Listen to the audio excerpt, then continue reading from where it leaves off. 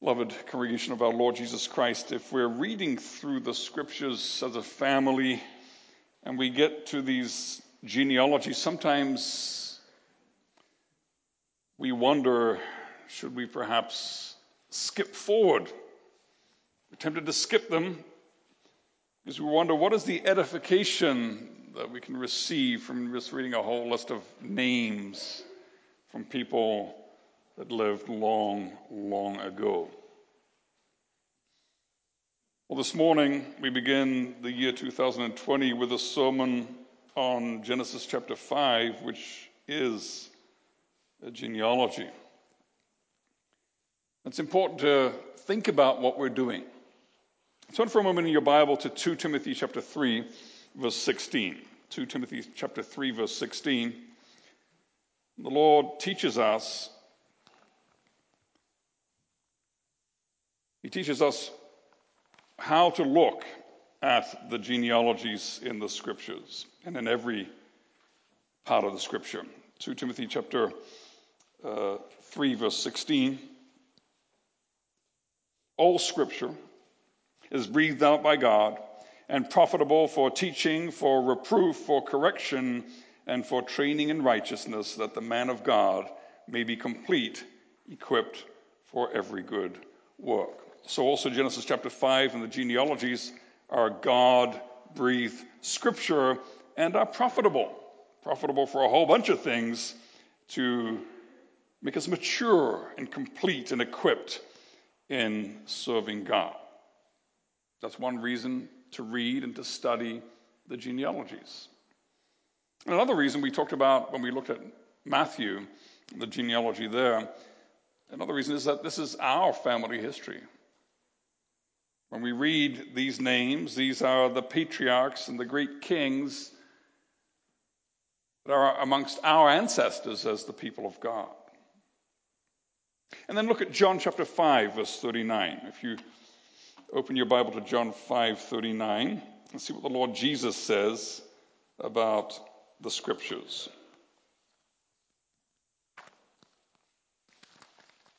John 5:39.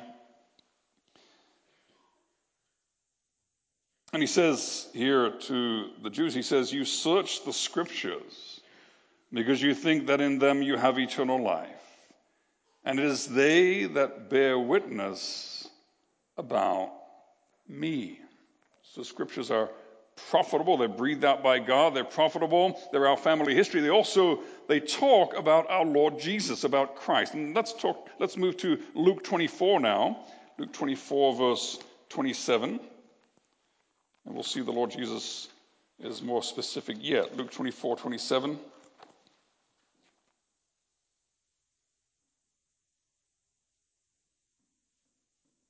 And here he says, here the scripture says, beginning with Moses and all the prophets, he interpreted to them in all the scriptures the things concerning himself. Moses and all the prophets is a shorthand way of saying the scriptures. And Jesus interprets to the disciples on the road to Emmaus that the scriptures talk about him. Now, if you look forward to verse 44, he says something similar. Then he said to them, verse 44, "These are my words that I spoke to you while I was still with you, that everything written about me in the law of Moses and the prophets and the Psalms," those are the three sections of the Old Testament, so he's speaking about the Old Testament scriptures, "must be fulfilled." So why should we bother? Why should we read and study and even hear sermons on the genealogies? Well, they're inspired by the Holy Spirit. They're given as God-breathed scripture for our edification and maturity in faith and good works. They're our family history as the people of God, and they point us to the Lord Jesus Christ. So these are all very good reasons to study and to pay attention and to learn from the genealogies. Now, you remember from last year the sermons on Genesis that we began, that Genesis is divided into 10 sections. There's the introduction in Genesis chapter 1, and then there are 10, what I call in Hebrew, toledot, or lists of generations. We've already dealt with the first toledot, Genesis 2 verse 4 to 4 verse 26, the generations of the heaven and the earth. And you remember that the toledot talks about what fell out, what happened, what are the consequences that happened after the person or the thing named. And this first toledot didn't end very well, did it? It ended in the end of chapter 4 with wickedness and with weakness. Wickedness of the seed of the serpent growing strong, and God's people weak and insignificant and calling out. The earth at the end of the first section in Genesis is polluted with blood and violence, and there is not much hope. And then we get to the second toledot, the second book of the generations. That's chapter 5, our text of this morning begins here. And we note that in the first two verses, this section, this toledot, begins with good news. It begins with grace and with mercy. It reminds us of where things have come from. We look around at the end of chapter 4, and we see violence and wickedness and arrogance and perversion and murder and hurting and hating one another and being hated. And then we think of the words of the Catechism. Did God then create man so wicked and perverse? And the Holy Spirit in the first verses of chapter 5 says, no. This is not the world the way I created it to be. This is not how I created human beings to act or to live. This is not the life I created you to live. And so Genesis chapter 5, verse 1 and 2 brings us back for a moment to before the fall and reminds us of how God made things to be. And there are three things that our attention is called to in these first verses. In the first place, that God made man in the likeness of God. When we turn to Ephesians chapter 4, verse 24, we learn that when the Holy Spirit remakes people after the image of God, he makes them as people that live in true righteousness and holiness. So one of the aspects of being in the image of God, or the likeness of God, is to live in true righteousness and holiness. That's what God made man to be, and that's how he made them to live. And it's important to remember that of all the creatures that God made, only man is created in his image. And then the scripture reminds us, verse 2, that he created us male and female. And we're reminded of Genesis chapter 1, verse 27 and 28. Let's flip back there for a second. God created man in his own image. In the image of God, he created them. Male and female, he created them. And God blessed them. And God said to them, be fruitful and multiply and fill the earth and subdue it and have dominion over the fish of the sea and over the birds of the heavens and over every living thing that moves on the earth. God gave man a mandate, a job to do. You remember from the sermons in the first chapters of Genesis that Adam was unable to do it by himself until finally the crowning touch of creation happened in the creation of the woman. And now male and female working together in love and in mutual harmony and respect, man can do the job that he's created to do. And so that's all built into those words, male and female. He created them, and he blessed them. He turned his face toward them to do them good and to prosper them. So these first verses of Genesis chapter 5 remind us that despite the miserable and horrible ending of chapter 4, this is not the way God made things to be. He made things good, good, good, and very good. Now, fallen man loves to say the opposite of everything that God says and do the opposite of everything that God commands. So if the scripture says that God made us in his likeness, arrogant and rebellious man says, no, that's not true. People are made in the likeness of animals. They're just higher, more highly functioning animals, more highly evolved animals. That's who we are. That's all we are. And the scripture says God made man male and female. That's a glorious and beautiful and holy and useful thing. And rebellious man says, no. Gender and sex are just things that basically are constructs that we make. And so we see in our society today a desire to erase the duality of male and female and to ignore and to basically act as if the difference between male and female doesn't exist. And man, rebellious man, doesn't see that God blessed humankind, that he blessed mankind. Rather, man says in his rebelliousness, if God exists, what's his problem? Why did he make this world so horrible and so accursed and so full of pain? If God exists, he didn't do a very good job. Brothers and sisters, whatever God says, rebellious man tries to deny. What do we read in the scriptures? If we look at the genealogy, for instance, of the Lord Jesus Christ in Luke chapter 3, verse 38, we read that Adam was the son of God.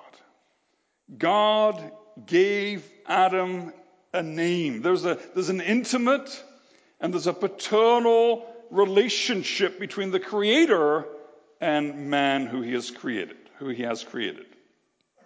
The world says no. That's not the way things are. The world declares war on the reality that God created. The world says man is an animal. Male and female are constructs. Gender is assigned at birth. And brothers and sisters, sin is foolishness. And we're seeing a lot of it in our days. But at the same time, sin is very real. And there is a brokenness in all the good things that God has made. Also in that idea of sex and gender and male and female and marriage and sexuality, there's a lot of brokenness in that area. And how do we deal with it as Christians? How do we deal with it? The brokenness sometimes is in the physical development of little babies. Sometimes sexual development doesn't work properly. It doesn't happen properly.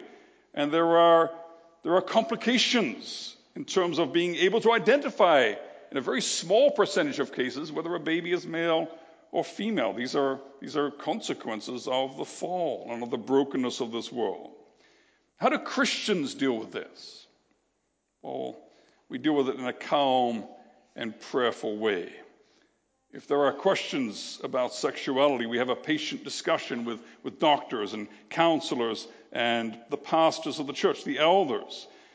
We look for ways to manage this brokenness in a manner which is pleasing and acceptable to God, in line with His will, in line with the reality He has created.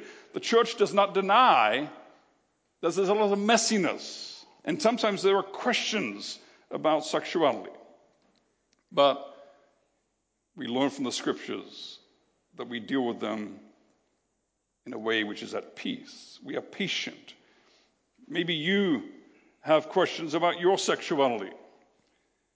Maybe you ask yourself about your sexual identity. And maybe you're afraid to talk about it because you hear in the church a lot of condemnation for the wickedness and the foolishness of the world and the way they deal with these things. If you have questions, you need to reach out. Reach out to your parents, reach out to godly friends, reach out to the pastors of the church, the elders, and you will find love and compassion. You can work through the questions, you can work through the issues, you can work through the challenges in a way which affirms who God made you to be and respects the reality of His creation and His good and perfect will for sexuality and for marriage. So God made things good. He made them very good. But now they're broken. And yet nothing is so broken that his grace cannot heal and restore. That's the good news of the gospel. Well, Adam lives 130 years from his creation. And the day that he fathers Seth is a very different day than the day that he came into existence. Things started perfect, but they got worse every day since the fall. There's no evolution here. There's no development in a positive way. Things are getting worse. Think of the first toledot that we looked at. Cain and his line. From generation to generation, sin just festered more and more, and things got worse and worse. And so we turn to verse 3, and we see that he fathered a son in his own likeness after his image. What does that mean? The Holy Spirit's calling our attention to the fact that Seth is fathered in the likeness of Adam, after the image of Adam. What does Job 14 verse 4 say? This is what the Spirit says in Job 14 verse 4. Who can bring a clean thing out of that which is unclean? We think of Psalm 51, where David says by the Holy Spirit that he was conceived in iniquity and born in sin. Ever since the fall, that is the reality for every child. You see, this is the truth that is built into this fallen world. Like produces like. Dogs give birth to dogs. Fish produce fish. Sinners produce sinners. And so Adam, a fallen, broken, miserable, rebellious sinner, fathers a son who is a fallen, miserable, rebellious, and broken sinner. He fathers a son in his own likeness after his image. That's not the way things were supposed to be. The way things were supposed to be was that the world will be filled with image bearers of a glorious and holy God, living in perfection and worshiping him in all holiness. And we have to ask ourselves, well, where did the image of God go? Is it perhaps the case that after Adam and after the fall, man no longer reflects in any way the image of God? And that's not true. We know that from the scriptures. That there's still something there of the image of God, even in the most horrible sinner, even in the most despicable person. If they're a human being, there is some broken, faint reflection of the image of God. How does it work? Well, we might use the analogy, it might be helpful, of the ruins of a mighty castle. You're walking through the mountains, let's say in Europe somewhere, and you come across these incredible ruins. And these ruins are really ruined. I mean, you can't live in these ruins. There's no roof to keep the water out. And so they're kind of useless. And at the same time, looking at these ruins, you can picture that here used to stand a most glorious castle. You see that it has a certain majesty, and you get an idea of what it was supposed to be. That is the way that fallen man reflects the image of God. It's broken, it's ruined, but you can kind of see and get an idea of what it was supposed to be. So he fathers a son in his own likeness, and he lives a total of 930 years, verse 5, and then he died. 930 years. Well, isn't that faintly ridiculous? I mean, we know that people don't live much past 100 if they're lucky. So we're a very educated and sophisticated bunch of people. A lot of people here in this congregation have advanced degrees, and we're all educated, and many of us are very well read. What are we doing gathering on a Sunday morning and reading an ancient text which says that people at one point in the history of the human race lived till 930 years old? The world would mock us for that. It would mock us. They would say, well, what are you basing your life on a myth for. Well, brother and sister, do you have a problem with this, with 930 years? I mean, Adam had a perfect body. He had a perfect DNA. He was literally clothed in the glory of God. He was created and lived for a while in the presence of him who is life itself. Now, the corrupting power of sin is strong, and yet the power of life and glory is such that it takes time to get out of the system. And you do see as we read through Genesis that the ages do go down with time. You know, if your mind kind of sticks on this, if it kind of sticks in your intellectual throat, this 930 years, you find it hard to believe. Well, you need to realize that you believe in the Son of God who became incarnate, true God and true man, that he got up from the dead and came back to life. That historical fact is a lot more incredible and hard to believe than the historical fact that the first human beings after the fall lived very long lives. So this is our family history, and we read that our first father lived to 930 years. And then he died. Now, did you notice as we read through this genealogy how often the Holy Spirit puts those words in? And he died, and he died, and he died. And this is the only genealogy in the scripture which has this damned phrase in it. This horrible, terrible, cursed refrain. He died. He died. He died. The Holy Spirit is driving home to us the consequences of the fall. Adam lived to 930 years. That's 70 short of 1,000. That's less than one day in the eyes of God. You know, we think that 930 years is a long time. I mean, who wouldn't want to live for 930 years if you had good health? But it's nothing. We weren't created to live for this minuscule little period of time, less than one day in the eyes of God. We were created to live forever. And so this refrain, he died, and he died. It hurts. It hurts our ears, and it's supposed to, because it hammers, it drives home to us the curse. It drives home to us that the wages of sin is death. But it reminds us that no matter how attractive sin looks, no matter how attractively sin markets itself, it really is never worth it. It brings death. There's a lot of death, a lot of destruction, a lot of curse. Where's the hope? Where's the hope in our text? Well, there are three parts in our chapter that I'd like to draw your attention to, which show us that we can have hope in the faithfulness of God, even in the midst of the curse and the death, which is a consequence of sin. Look at verse 3 again. Adam dies after 930 years, but something happens before his death. What happened before he died? Well, he had a son.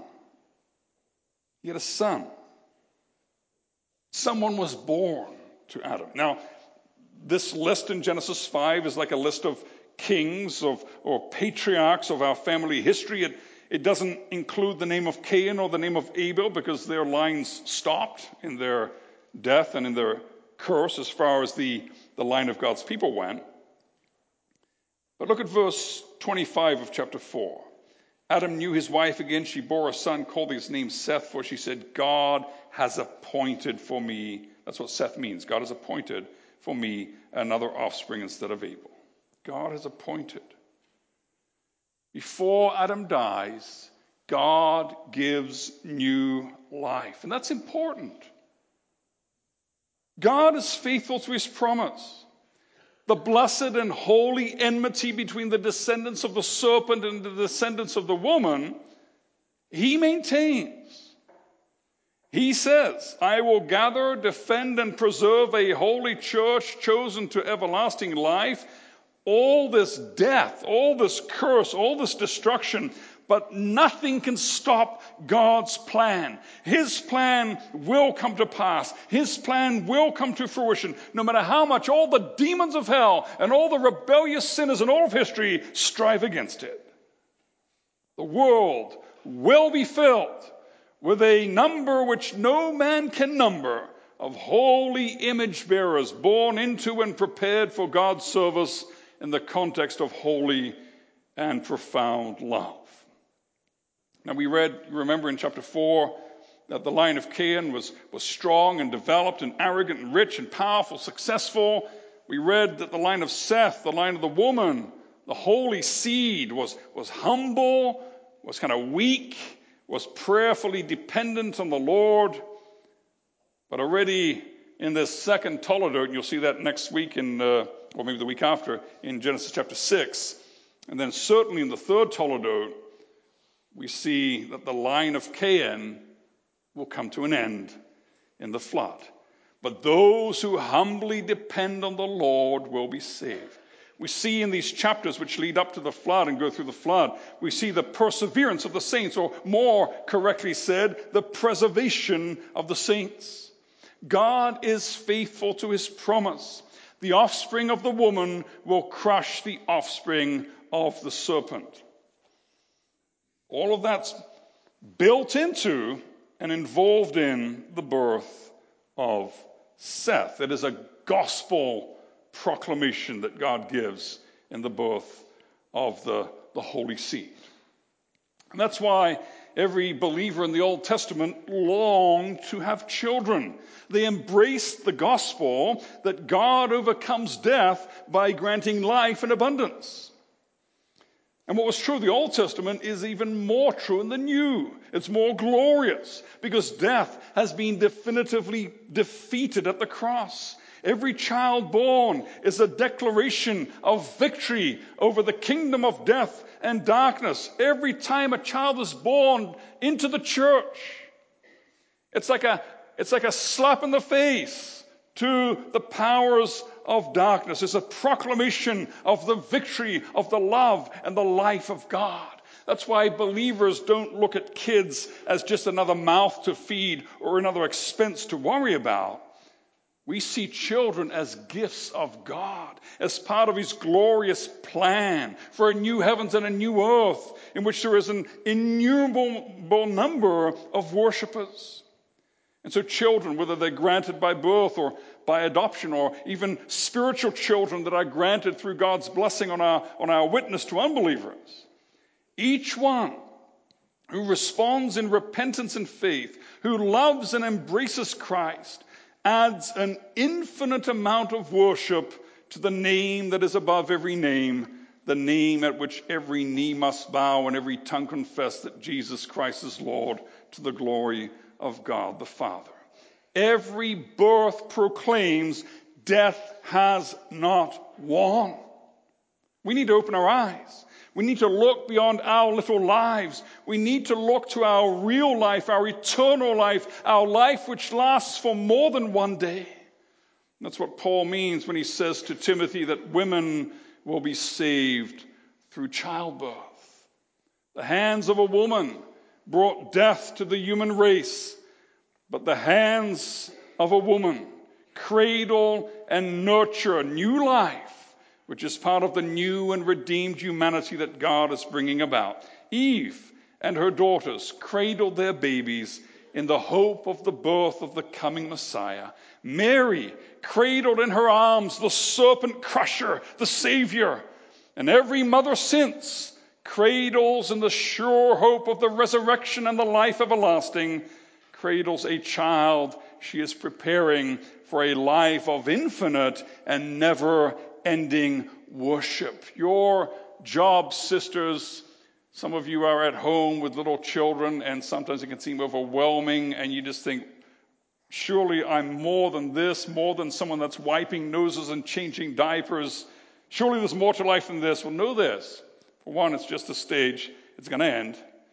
Talk to your older sisters about that. But know this, you are doing the work of the kingdom of God. You are preparing your children for a life of infinite, never-ending worship. You are preparing citizens of the eternal kingdom of God, the kingdom of heaven. And what is definitely true in the birth of Jesus Christ is reflected in every new birth into Christ.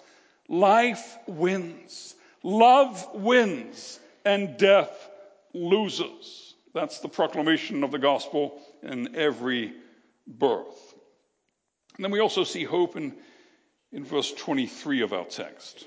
Verse 23, which talks about Enoch. Now, Enoch is the seventh generation from Adam in the holy line. And you remember the seventh generation from Adam in the line of the serpent. That was Lamech. Remember him? Lamech, the boastful, arrogant, murderous, sexually perverse fellow. And from Genesis chapter 4, we learn that the earth is polluted with the blood of murder and sexual perversion. In the seventh generation from Adam, the line of the serpent seems to have reached a peak of wickedness and pollution and rebellion. But in the line of the seed of the woman, the seventh from Adam is Enoch. And what's he doing? Well, look at this. Twice in the section which talks about Enoch, it says that he walked with God. He walked with God. Now, how did he do that? Was he really holy and really smart and really good and maybe less affected by the fall? Well, turn in your Bible to Hebrews 11 verse 5 for a moment. Hebrews 11:5. How did Enoch walk with God? Hebrews 11:5, by faith Enoch was taken up so that he should not see death, and he was not found because God had taken him. Now before he was taken, he was commended as having pleased God. And without faith it is impossible to please him. For whoever would draw near to God must believe that he exists and that he rewards those who seek him. How did Enoch walk with God? By faith. Where does faith come from? It's a gift of sovereign grace. This was God's work in Enoch's life. And he was taken up to God, and he did not see death.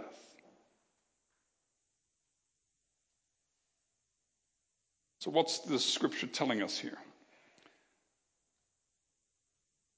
Adam was already dead in the year that Enoch was taken up.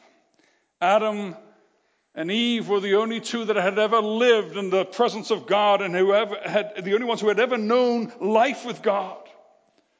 And now that Adam and Eve are off the scene, it may be that the seed of the woman, the holy seed, may despair and say, well, is there any way back to God? Is there any way back into his presence? And the Holy Spirit preaches through the life and the translation of Enoch that yes, there is a way back into the presence of the Father. It is possible for sinners, by the grace of God, to be restored into fellowship with the Lord. Now, how did Enoch walk with God? What did that look like? You know, in our very Canadian way of looking at the gospel, we often think that as Christians we need to be very nice people that never ruffle any feathers and never make any waves, and we just got to fly under the radar and hope that nobody notices us and nobody gets us into trouble for what we believe. That's how sometimes the church is living and acting in our time. How did Enoch walk with God? Turn in your Bible to Jude verse 14. It's only got one chapter, so verse 14 of Jude, it talks about Enoch, talks a little bit about what he was doing before he was taken up. Jude, verse 14, it was also about these that Enoch, the seventh from Adam, prophesied, saying, behold, the Lord comes with 10,000s of his holy ones to execute judgment on all, to convict all the ungodly of all their deeds of ungodliness that they have committed in such an ungodly way, and of all the harsh things that ungodly sinners have spoken against him. How did Enoch walk with God? Well, one way that he walked with God was that he was a prophetic voice, and he proclaimed the judgment of God upon unrepentant sinners. That's walking with God. It's like our brother, Reverend Wang Yi, in the Reformed Church in Chengdu in China, who was just sentenced to 9 years in prison. A prophetic voice. Didn't try to hide, didn't try to fly under the radar. He spoke truth to power. He would have memorial services to mark the anniversary of the massacre in Tiananmen Square. He would speak directly to the president of China, who sets himself up as some kind of God, and say, there is only one God to be worshipped, and it's not you. And now our brother is in prison because he told the truth.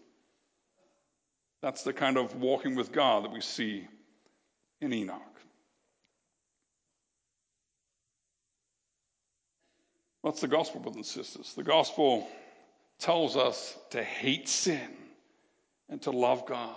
The gospel calls us to walk with God. How can we do that? Only by faith. Where do we get the faith from? It's a gift of God.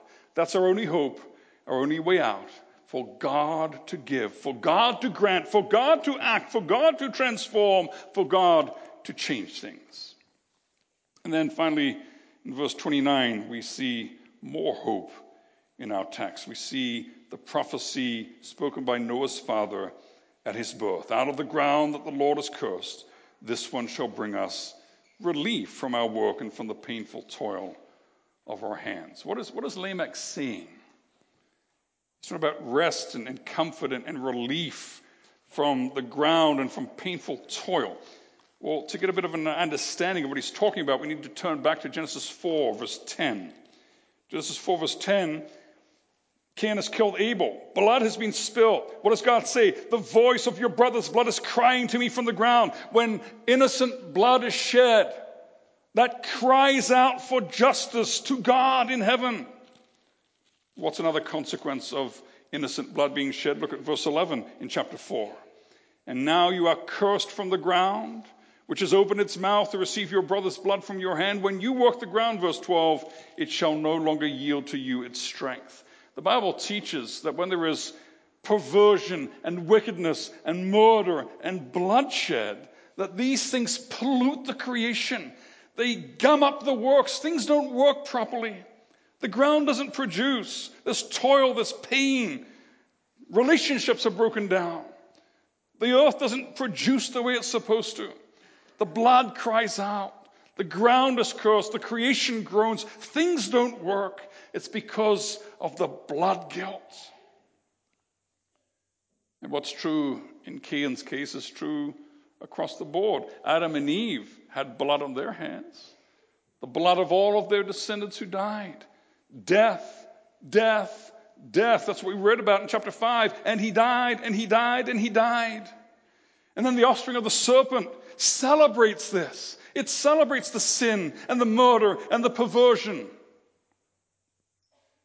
And so the intricate clockwork of creation is gummed up as if with glue and filth. It's polluted. It's broken. And there's only one solution. What do you do if you have a very delicate clockwork that's all gummed up and filled with filth? You need to take it apart. You need to scrub it clean. You need to put it back together again. And that's what happens. That's what happens in chapter 6 and following with the flood. God literally takes the creation apart. He moves things in reverse. There's a reversal of creation. The earth goes back down into the waters. And he washes and scrubs away all of the guilt and all of the pollution of sin. And there's hope there. There's hope in the birth of Noah that here will be a new start. Here will be renewal. Here will be salvation. It's longed for. It's hoped for. That prophecy of Lamech is believed, even though the world mocked. Well, what about us? We live in a time of great blood guilt. We live in a time in which the culture of death is celebrated. There's an all-out attack on life in our very sophisticated and nice country of Canada. Children and the elderly and the disabled are being murdered and destroyed and killed and massacred. There is sexual perversion being celebrated. The land, our land as well, is polluted by the wickedness of sin. What is our hope? Our hope, too, is like Lamech with Noah. Our hope is in a reset, a renewal, a new start. Our hope is in the building of an ark, not made of wood, but an ark made of living stones. The church is the ark that Jesus is building. And the day will come when there will be another flood, another reversal of creation. There will be a deep purifying, not by water, but by a flood of fire, down to the constituent elements. God will take this creation apart and scrub it to the level of the very atoms. And then he'll put it back together again. And floating above the fiery judgment that is about to take place at the end of time, floating above that judgment, above the fires of judgment, will be those who are in Christ, will be the church of the living God. Christ is our Noah. He is our rest giver. He is our comfort bringer, our only comfort in life and death.